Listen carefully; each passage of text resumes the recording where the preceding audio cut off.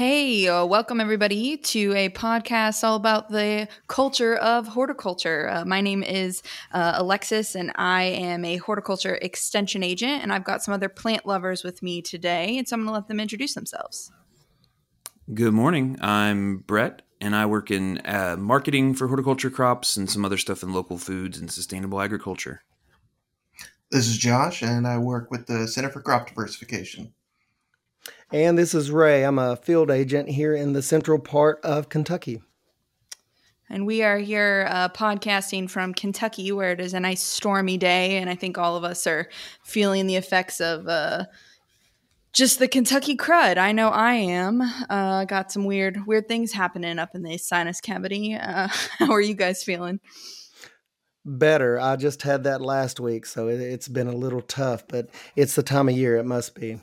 Yeah, I was woken this morning, as Garth Brooks would say, the thunder rolls and the lightning strikes. My love has not yet grown cold, but otherwise it was a nice, exciting way to start the morning. Yeah, what do they call this? An active weather day. I was getting lots of phone calls because here, I know this week it's been unseasonably warm. Yesterday was 72 degrees here, at least in this part of the state. And, it's amazing how we start to get phone calls from homeowners and producers. I mean, number one, it's the time of year, but number two, it's February and we have a nice day, and it sort of activates all the gardeners, both commercial and consumer. Yeah. Emerging from my seasonal depression, clicking my heels. Not so sad love these longer anymore. Days. Love the longer days. What are we talking about today, Alexis? Yeah, so, we thought, like Ray said, we're starting to get some of these phone calls, starting to have these people come out that's warm. They're starting to think about what they're doing. And one thing that we've really noticed is a lot of people are new to Kentucky, moving to Kentucky, or are moving back to the farm. And so we're getting a lot of questions on, I bought a farm now, what do I do with it? Whether it's something really small, because as we know, horticulture crops, you can grow an acre of vegetables is a lot of freaking vegetables, you know what I mean? Or, they're doing some larger scale stuff. And so we just kind of wanted to talk about when, you're coming in and you're like, I bought a farm now, what do I do? Right? Yeah. That's a common question a lot of us get. I know probably both on campus and off campus, we all in our system probably get these questions. And it's an exciting question, but it's one that's sort of open-ended, because then when I get a question like that in the field, I immediately go into investigative mode. I don't know about you guys, but when I get a question like that, there's all these gears that start turning in my head, and all of these questions start to form on what I need to ask to find out more. Yeah, I wonder too if it comes in part out of the pop cultural projection or idea that farming and going back to farming and having a small farm is this romantic thing that maybe is the premise for a Hallmark movie or something like that. Oh, sure. That absolutely has to be part of it. And I think COVID was no small part of it when we were all at home. I don't know about you all, but I saw a real resurgence and interest.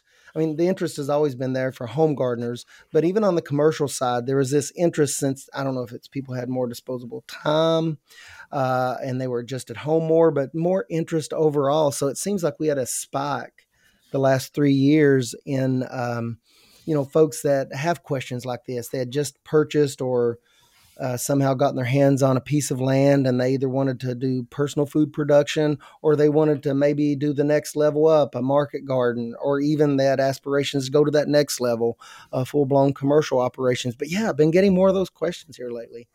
Fun questions, great questions, and it leads to great conversations.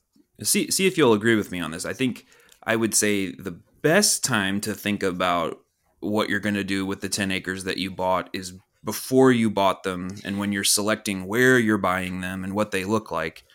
But if you're in the position now of having bought 10 acres, we want to talk about some of the things that you might think about as well. But if you're just in that process of thinking about it and considering it, you're ahead of the curve, and you're maybe able to make some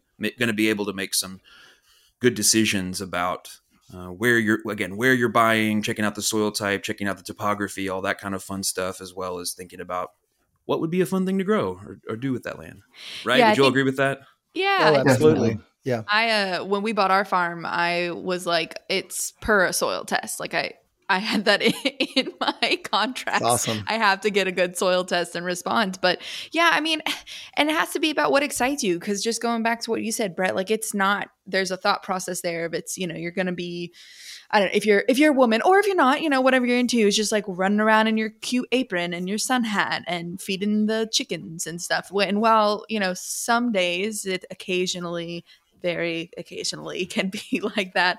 A lot of the times it's carrying water in, 2 feet of snow and uphill both ways. You hit on something there, Alexis, and it always catches my attention when I'm listening to people, but you said it. It's like whatever kind of floats your boat or wherever your passion lies. What excites you. And it seems like as an investigator, as we're trying to investigate and how we can best help people in achieving their goals, is realizing what exactly their goals are. What are their passions? What motivation have led them to the point of wanting to, we're, for the purposes of the conversation today, maybe assuming a newer producer, but what has led them to that point? And that's an interesting story in itself. And like Brett said, if they've already acquired land or have land of some sort, you have to ask, well, have you checked into the capabilities of the land?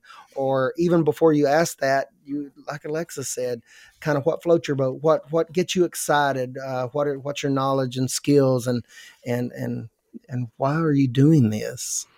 And I'll just add to rain a little bit on the parade and dampen those sun hats and pretty aprons with some marketing and economic considerations. But if your passion includes making some money off this thing, then that's something you're going to need to be thinking about from the get-go, because that's a good point. If you're really passionate about growing heirloom decorative cucumbers, and there's nobody who wants to buy those things, if you're passionate about it, then grow all the decorative cucumbers you want to grow. But if you're passionate and wanting to make some money off of it, that's also just a consideration. It's a consideration with where you're buying the land, where you're going to sell it, how you're going to sell it, and also your skill set and your interest in even doing any of that selling stuff. So I just wanted to kill a little bit of the buzz. You guys were getting a little too excited about plans. Well, I heard it rains like in my brain a lot. I've heard somebody say, "Do you have a hobby or do you have a business?"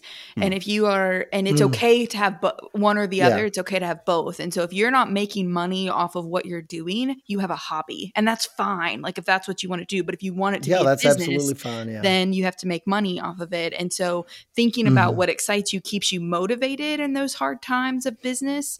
But you also need to be thinking about, market, who you're going to sell to. What's your ideal market? Do you like dealing with people like at a farmer's market, or are people really annoying to you and you want to sell wholesale? Because I get it.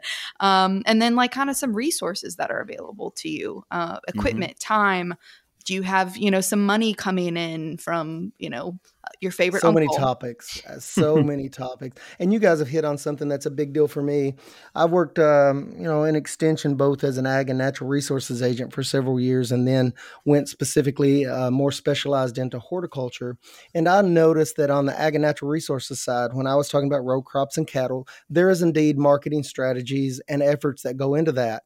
However, there are established market channels in the state for those things. But I've often noticed in horticulture, there's a significant difference. You guys mentioned two things, production and marketing. In horticulture, a lot of times, especially if you're smaller or you're doing direct marketing, such as through a community supported ag or CSA, something like that, you have to create your own market. And that's a big difference that cannot be understated, because I think that's a great place to start, Brett, is that if you are indeed wanting to make money, and that's one of my early questions is, well, have you talked to anyone? What makes you think that you can sell, this many eggplants or turnips or radishes or dahlias or whatever?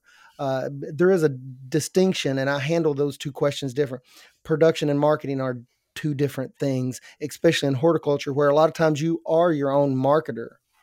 Yeah. So I think in this commercial horticulture world, there are many avenues that we hope to explore over the coming weeks and months and years. But so if I could just, if you all aren't aware, Alexis and Ray deal with these questions directly. People coming to them and asking them these questions and talk to them. So I'm just curious from your all's perspective, can you tell me what that conversation looks like? How do you start that conversation with someone when they come and ask you that, like in a real basic to like Denzel Washington in Philadelphia, explain it to me like I'm a 5-year-old. How do you have that conversation? What are some of the first things you do? So for me, like, and we've kind of already hit on it, and I won't, go too far into it, but the first one is, why do you want to farm? And from that, you can pick out, do you want a hobby? Do you just want to provide for your family and homestead, or do you want to have a business?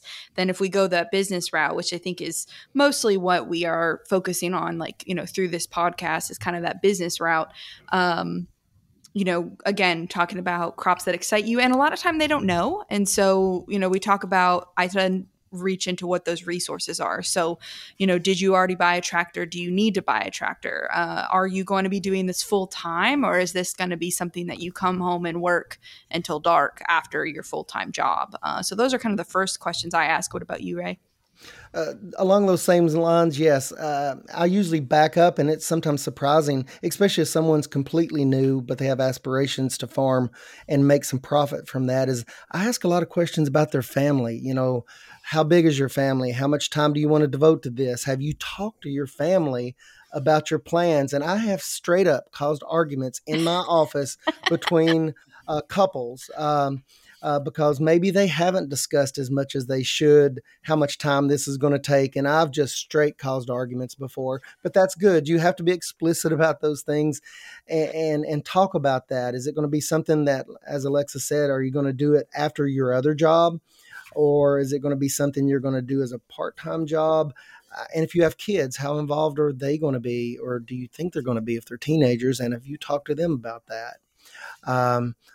That's kind of where I start with the conversation. Is I kind of back up, and this comes from sort of the family and consumer side over the years, as I've heard, some of those folks talk about family goals and family time and family planning. I really start from there, because I back up, especially if it's someone new, and I ask about their family structure. And that kind of leads into what Alexis already alluded to, is how much time you're willing to devote to it, because it's going to take time if you're in it to kind of win it and make a profit eventually. Yeah. Josh, we have, so through the Center for Crop Diversification that Josh mentioned earlier, we have this little doodad we call the Biz Quiz, and Josh has actually been going through and seeing some of the trends and how people answer, and you can access that on the Center for Crop Diversification website. Josh, what are the kind of main variables that we look at in that? We basically, the question, like Brett said, is there, or it's there to answer that question of what should I do? Not really answer that question, but start guiding the conversation of what should I do, now that I have some land, or I'm considering acquiring some land, what horticultural crops might work for me. And it looks at or asks questions about capital or access to, what kind of access they have to money, as well as land and size, over an acre, under an acre, that sort of thing, as well as their access to labor besides just themselves. And through their answers to that question, it kind of comes up with, I believe there's 8 different kind of archetypes, you could say, that it gives recommendations on. Here's crops you might consider that fit well with what you've got going on, and here's crops you would probably want to avoid based on, what your obstacles are. And that's essentially what it does, and it's been running for about 4 years now. It's a really great tool, and I ran someone through that recently, and I know that person had what was it? They had limited access to land, and they had a more of a limited access to capital, and and they were pretty risk averse. They didn't want to assume a lot of risk, and it spit out some options just to start them thinking. Things like sweet corn, I believe, was one of the options. And I got to thinking about that, and I was like, that's pretty good, because it's taking a crop there's already pretty much a market for, because that's a well-known product, and it seems like no matter if you have a couple of people already growing that crop in the community, there's always room for more fresh sweet corn. And it's something that's intensive. It's short season. It's one season. You can grow it one season on a smaller kind of piece of land and do really good with that if you do a good job and manage that. And I thought that was pretty good. And they were well pleased. And so I love to kind of refer people to that resource. It's a great resource. Brett, I'm glad you brought that up. Josh, it's really good. It's a good jumping off point. Alexis, you've worked with cut flowers. If someone was interested in cut flowers, what would be things that they needed to do that, or if they didn't have it, that would be difficult, that you think if you were steering someone or they were thinking about that? There's no labor involved in it, right? Yeah, no labor at all. None at all. A lot of sun fully dresses. Automated turnkey. Fully automated. The corgis take care of all the labor. You never ever have to actually weed anything. So it's great. No, that's complete sarcasm because you guys can't see my face right now. But yeah, so I think the thing with cuts, well, for any specialty crop, right, which is pretty much horticulture crops for the most part, is you really got to think about your market. And you've got to really look at yourself and the way you want to market, because I think a lot of people are interested in farming because they like to be away from people. Maybe they're leaving a desk job or a place where they're communicating with people a lot, and they want to just kind of be by themselves. Maybe they're a bit more introverted, and farming is very appealing to introverts, I think, in a lot of ways. But like, Ray was saying earlier, you've got to market yourself. So thinking about, are you going to do a roadside stand? Do you need to go to farmer's market? And if you're going to go to farmer's market, which one? And if you're doing something like a specialty cut flower or a very weird ornamental gourd, something that's not edible, especially, you've got to find the right farmer's market or the right market, because those are not... those are additional things. Those are extra money in your pocket type of products versus, at least I can eat an eggplant or eat a watermelon or sweet corn and provide for my family or myself that way. But flowers, ornamental things are extra. So thinking about, do the people in your area, do the people you want to sell to have those extra funds to spend on your crop? Because why grow it if you can't sell it? Or yeah. That's something, Alexis, that's a great point. And, being one of my positions that I held was in the eastern part of the state, had a lower density of population. We were farther away from a population center, whereas my current location where I work out of, which is county-based, we're within 30 minutes from large populations, over 300,000. And Alexis, I think cut flowers are a great case study. Did that play into kind of your mind? Was that a consideration, like geographically where you were located? Like, I'm very curious about the cut flowers because I'm sure that market was not established like sweet corn might be established. I mean, there were already people doing that within the central part of the state, I'm sure, but not a lot of them. So it's kind of a new thing. So how did you decide, on a crop like that? That's interesting to me. Sure. So I would think you will find any I don't have numbers to back this up at the moment, but I would confidently say that any ornamental type thing, again, if you're going back to gourds, cut flowers I'm familiar with, so we'll go with that one, are going to be within probably an hour of a major place because that's where any market you want to do. So if you're going to sell to a wholesaler, they're going to be in a major metropolis area because they're going to sell to florists. If you're going to sell to the florist, again, they're going to be where the people are. Farmers market's the same way. It can be difficult. There is a big push in cut flowers for the agritourism side, and I think that's growing. You got strawberries, you got your mums, you got sunflower fields, all kinds of stuff, but there's like a you pick. So I think even then you need to be within, people are not going to drive more than an hour to come pick flowers or to pick strawberries or something. So if you're doing a specialty crop that's expensive, you've got to be where the people are. And sometimes that's not great when you're doing your soil tests and you're like, oh, there is rock 12 inches below the surface, and it's not ideal to grow stuff in. But, it is possible. And I think we have enough areas, at least in the state of Kentucky, we've got kind of these hubs, right? Like if you look northern Kentucky, there's one, you've got Louisville, Bowling Green, we've kind of got these hubs popping up. And if you look at CCD as that cut flower map, and if you look, they're really centralized kind of around those big hubs, because you got to drive to them. That's one of those things, I think, where if you're in the process of considering buying a farm, you have a leg up on this because proximity to markets is one of the things that sometimes people tend to overlook. Mm-hmm. I think, or they just kind of assume that there's going to be a market. Back to what you're saying, Ray. There's not a tomato elevator like there's a grain elevator available in the state, and so considering where your markets are, because not only will it determine whether or not you are going to feel like or be able to afford driving to get access to a market, but there's also different types of markets, and we tend to see different types of prices, different kinds of demand for different products in those places. And shockingly, just like if you live in a city, all the places that are really cool are more expensive, and then you move further out or you move to other areas and it's less expensive. It's the same way with a lot of land prices with proximity to markets, because people want to live closer to cities, and maybe they do want to live closer to places where they're going to market, and they'll be able to sell. So in our example of Kentucky, I tell this is several years ago now, but on a given Saturday in the fall, we do some price reporting. Apples in the south central part, fairly rural part of the state, were selling for 89 cents a pound. In Lexington, which is central Kentucky, second largest city in the state, they were selling for $2 a pound.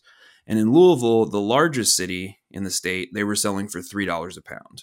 These are just kind of generic apples, locally grown at farmers and being sold at farmers markets. And there was that variability in price. But there's all kinds of things to consider, because if your rent is your mortgage is 3 times as much, well, you're going to have to factor that into the things that you're deciding. Or your vendor but, fees. Yeah, absolutely. It's a whole avenue of weighing those costs. And so hopefully, as people are listening and they maybe get frustrated when they ask someone, I have 10 acres and they want an easy answer for what they should do. Hopefully you're getting a little insight into the little hamster wheels that are spinning inside of all of our heads when we try to answer that in a pithy way, because it really can be fairly involved. It doesn't have to be complicated, but it does have a lot of moving parts. Marketing is one thing. I mean, it's a huge piece of the puzzle. Access to population. I know we used to go into 3 different states, and it seems like everything was 2 hours to get to a population center, and that just added. When we were personally producing years and years ago, is it just took time and resources to truck crops and get them on location. And we just had to add that in as a sort of a variable cost. But there's another piece to this. I mean, the podcast is horticulture, and there's a big cultural piece to this aspect of farming. And by that, I'll kind of relate my personal situation that I kind of was just talking about years ago. We were in an area in the Eastern Foothills, and there were not as many farms of the type that we had. There was not as many farms in the area. And we always felt like we were somewhat isolated. Not only that, there was farm meetings going on for cattle, and at that time there was tobacco in the state, but there wasn't a lot of farms around us. So we didn't have this kind of safety net of people we could borrow equipment from. So there was this whole cultural aspect, and that's something I like to discuss with people too, just so that they consider that. But not only that, but you guys have something that always reminds me of this. It's the geo map of where you can purchase supplies for horticulture in the state, and I refer to that all the time. And Brett or Josh, maybe you guys can give us some more information on that. But that's a big deal. Where do you buy your supplies? Where does Alexis get supplies for cut flowers? And that is always in my mind, because before shipping became cheaper, we used to have to drive to Lexington to get supplies, which was 2.5 hours away when something broke. And that's part of the cultural aspect of farming. That's a big deal to me. It left a big mark on me at a young age. Now, the area that I'm in now, there's many, many more farms. It's predominant farming community, and that's a wonderful safety net. I love that farming culture, but not everybody is as lucky to have that. But that map, who does that? Brett or Josh? That'd be me. I mean, I thought lots so. of people kind of collect the data and send it my way. I just love that. It's great. It's a great turn it into something people can interact with. Yeah. What all is listed on there, Josh? Ray mentioned the horticulture suppliers. What else is on there? Let me pull it up just to make sure I'm not forgetting anything. But let's see. So it's horticulture suppliers. Currently, we're also listing ag tourism sites, roadside stands. Oh, that's a good one. the produce auctions, which also has links to their schedules. And all these things, they list their kind of contact info associated with it, email address, website, if they got one. But other resources we have on there are places that, or sites that have registered with that Kentucky, or the CAPE program. I always forget what that stands for, but it's, the shared equipment that's available in counties. We try to have an updated list of what equipment is available at those sites. And yeah, let me make sure I'm not forgetting anything. I think there's about there's so much information on that website. It's awesome. It's really good. That's another site link that I send new producers, especially in horticulture, where sometimes it can be a little bit harder to track down, like a supplier for coverings for hoop houses or low tunnel, places. So that's why I really enjoy that site. It's a good one. The two that I forgot, it's got the farmers markets listed on there, and also water testing labs for the ag water kind of compliance for people that are. Oh, I forgot about that one. Awesome. Needing to test their water. That's a good thought. If you, that's something that I think a lot of people don't think about, is like especially if you're growing food, how are you going to wash your product or not wash your product? And do you need to wash your product? And there's a whole system there about that. So when you think about it, when you start doing your research on crops or markets, there's a lot more to it than just growing it. It's all the cooling and all of that on the post harvest end. Mm-hmm. Yeah, there's just something that's kind of been mentioned, about that. There's sort of this tension of, if you haven't yet purchased your farm, and understandably people come to land in a lot of different ways. Might be inheritance. They might not have that kind of choice in where to go. But if you do, there's a lot of things that are impacting you. Your proximity to markets, or as Ray said, your proximity to sort of suppliers that you would need for certain products, or, to replace equipment. And that proximity to those places can influence kind of land values and, who's around you, what's around as far as the community goes. There's a lot of things that weigh on that. And at least with the maps, we try to tell you where things are. And not to Debbie down, if you've already bought land or have land and you're like, oh crap, I'm that person who's 2 or 3 hours away from some stuff, not a big deal. It's just reworking. You may not have as many options for what you grow or how you market, but maybe you look into freezing things or doing wholesale options so that you're only traveling once a week versus, a couple times. So there are options. Nobody panic. I'm like, I'm in the worst place ever.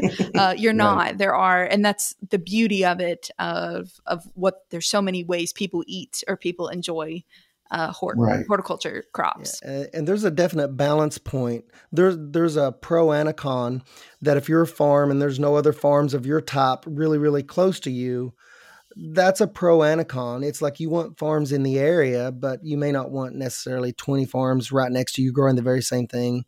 That can be a good and a bad thing depending on how we discuss that. But if you're located in an area and you have a unique product and you're the only one growing that unique product, you may be able to, in certain circumstances, command a higher price for that. But the flip side of that is if you're in an area and there's lots of vegetable farms, you have to take that into account also, because there may be 5 other farms that have the exact same product as you.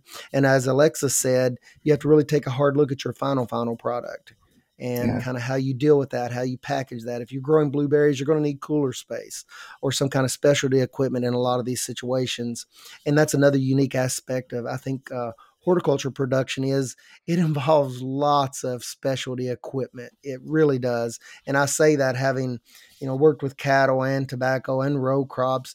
And then on the hort side, when it got into hort, we had a lot of smaller equipment in our case. You had a few acres of hort crops, but lots of different types of equipment. Lots of hand tools. Yes. Not toys. They're tools. Every time I go to buy something new now, just for home, I get into trouble. But there's lots of really cool tools in the hort biz too. Yeah, absolutely. And something you touched on a little earlier, Ray, was this idea of this hort culture. That's the name of the podcast. And I think want to acknowledge, in addition to the idea of things being like a business or a hobby, I may add a third category, or multiple third, fourth, fifth categories, where growing stuff can serve a lot of different roles in people's lives. It can play a role of actual, not the kitschy, oh, this is therapy, but legitimate therapeutic purposes that we're seeing emerge from horticulture being involved in recovery for domestic abuse survivors, and for people who are coming from or refugees from traumatic places, but also in parts of the state where there aren't as many opportunities and they're struck by crisis, whether that be environmental crisis like the flooding in eastern Kentucky or the tornado in western Kentucky. Horticulture can play a really important role in community level resiliency. It's where the idea that like food sharing is just such a normalized and important part, and none of those things hit the market in terms of dollar exchange. And so sometimes they're lost in translation, or they're not really emphasized by people who want to see dollar impact. But those things are the lifeblood of some communities, and they're the entire reason that people have a big garden in their rural spaces. And so if that's you, if you're out there, Alexis mentioned homesteading as kind of another variation on that similar theme. The idea of increasing or even achieving self-sufficiency or family level self-sufficiency. It's also that at that community level, community resilience and support and sufficiency. And so if that is you, there's a place for you here too, because the production side is going to be similar. You're going to want to produce plants that don't have a ton of disease issues and that are harvestable and usable and all those things, because you're just because you're not selling them to somebody doesn't mean that it's not worth something. And it's worth a lot, actually. So I just wanted to mention that real quick. We've been talking about marketing, and I work a lot in marketing, and it's mainly because people tell me they want to make money. And so that's what I'm trying to do, is to help them do that. But if your goals are different, I think there's a big place of part of horticulture. And historically, that was a bigger part of horticulture than ever selling fruits or vegetables was kind of a growing things for your own consumption at a local level and for your neighbors and your community. So those are hard numbers to kind of capture too, Brett. That's a great point. And, part of our job is from time to time we're called upon to say, well, what's the magnitude of production in your area? What impact is production in your area? So kind of going back to the Victory Garden model, it's really hard to capture because it's a local food system. It's just that. It's a local food system, and it has lots of different tiers with people doing lots of different things. And a lot of those, and I've worked with producers that they're retired from jobs, and their goal is, I work with a couple, their goal is to produce every year food for food banks. And they do some really interesting things. They produce a lot of food, but is that ever captured on economic reports? No, probably not, at least not any that I know of. But that's a great point, because it's all part of the fabric kind of local food systems, and that's a part of it. Yeah. And that's the profit of you, to you as a producer. If it's accomplishing your objective, then it has value to you. That's your value, but it may not be in a strict economic sense. Yeah. Mm-hmm. Yeah. Everybody has either given or received. Hopefully, if you haven't, hit me up.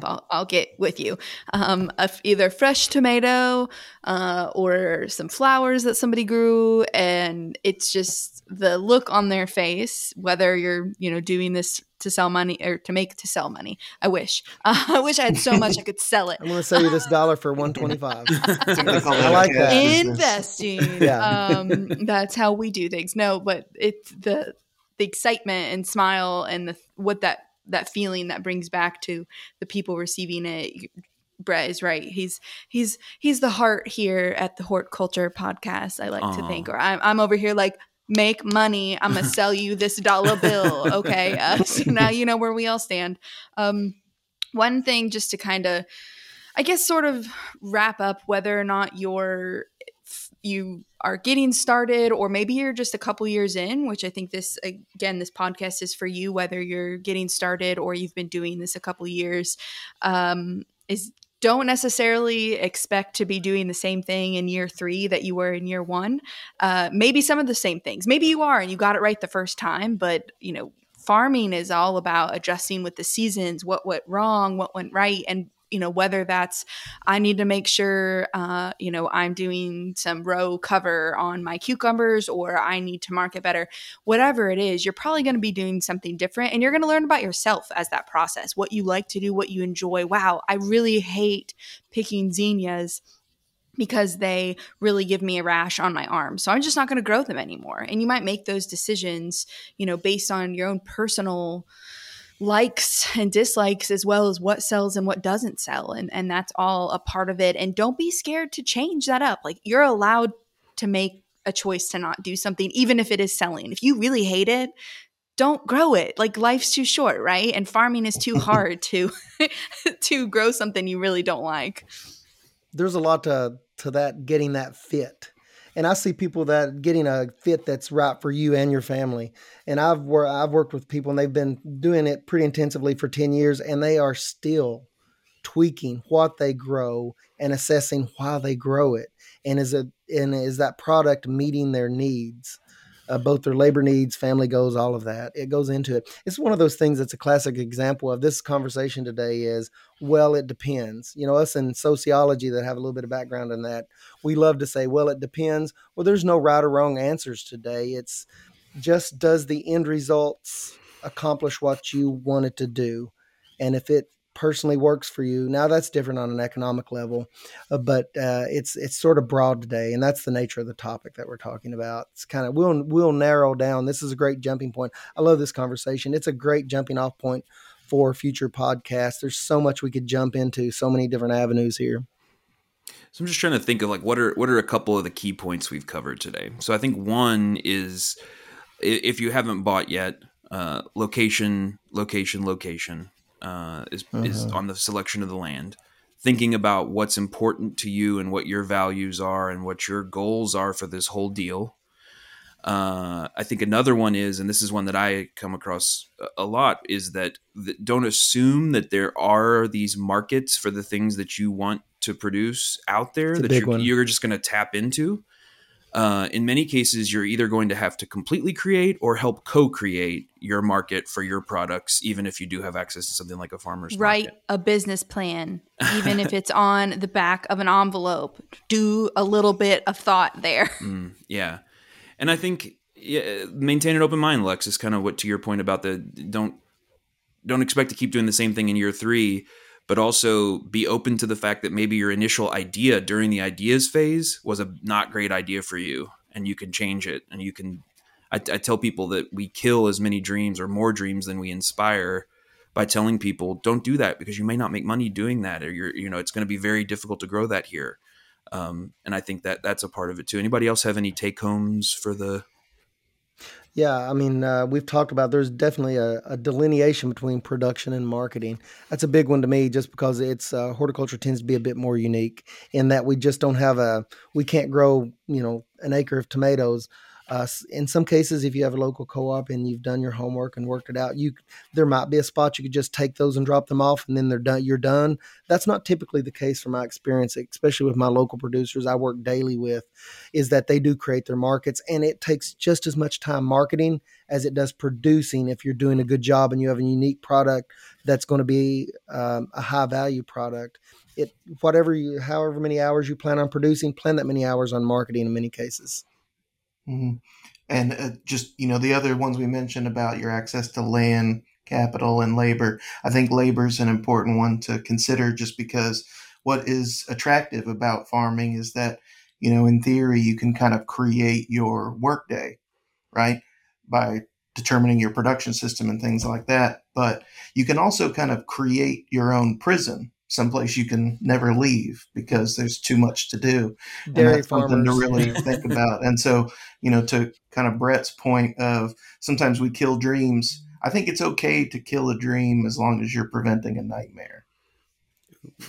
Ooh, profound. Wow, I like Don't that. burn the candle at both ends. I'm allowed to say that because I do that. It is bad. Don't do that. My dad's motto used to be, he said, well, do it till you don't like it anymore. I'm like, oh, wow. Okay. You're really selling this farming idea. There's some sustainability aspects here in horticulture that we're going to try and focus on. But anyway, so just wrapping this up. Any other last minute you got 10 seconds. What you got? Anything? Nope.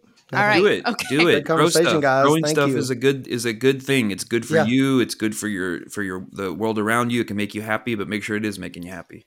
And go see your extension agent if you're if you're anywhere in the United States. But if you're in Kentucky, you have one in your county, go see them. Okay. That's my plug. Anyways, so we hope you stick around. We hope you come back and listen to all the cool things we're going to talk about, production, marketing, all that jazz. And we are Hortculture, and we hope that as we grow this podcast, you grow with us, and we'll see you next time.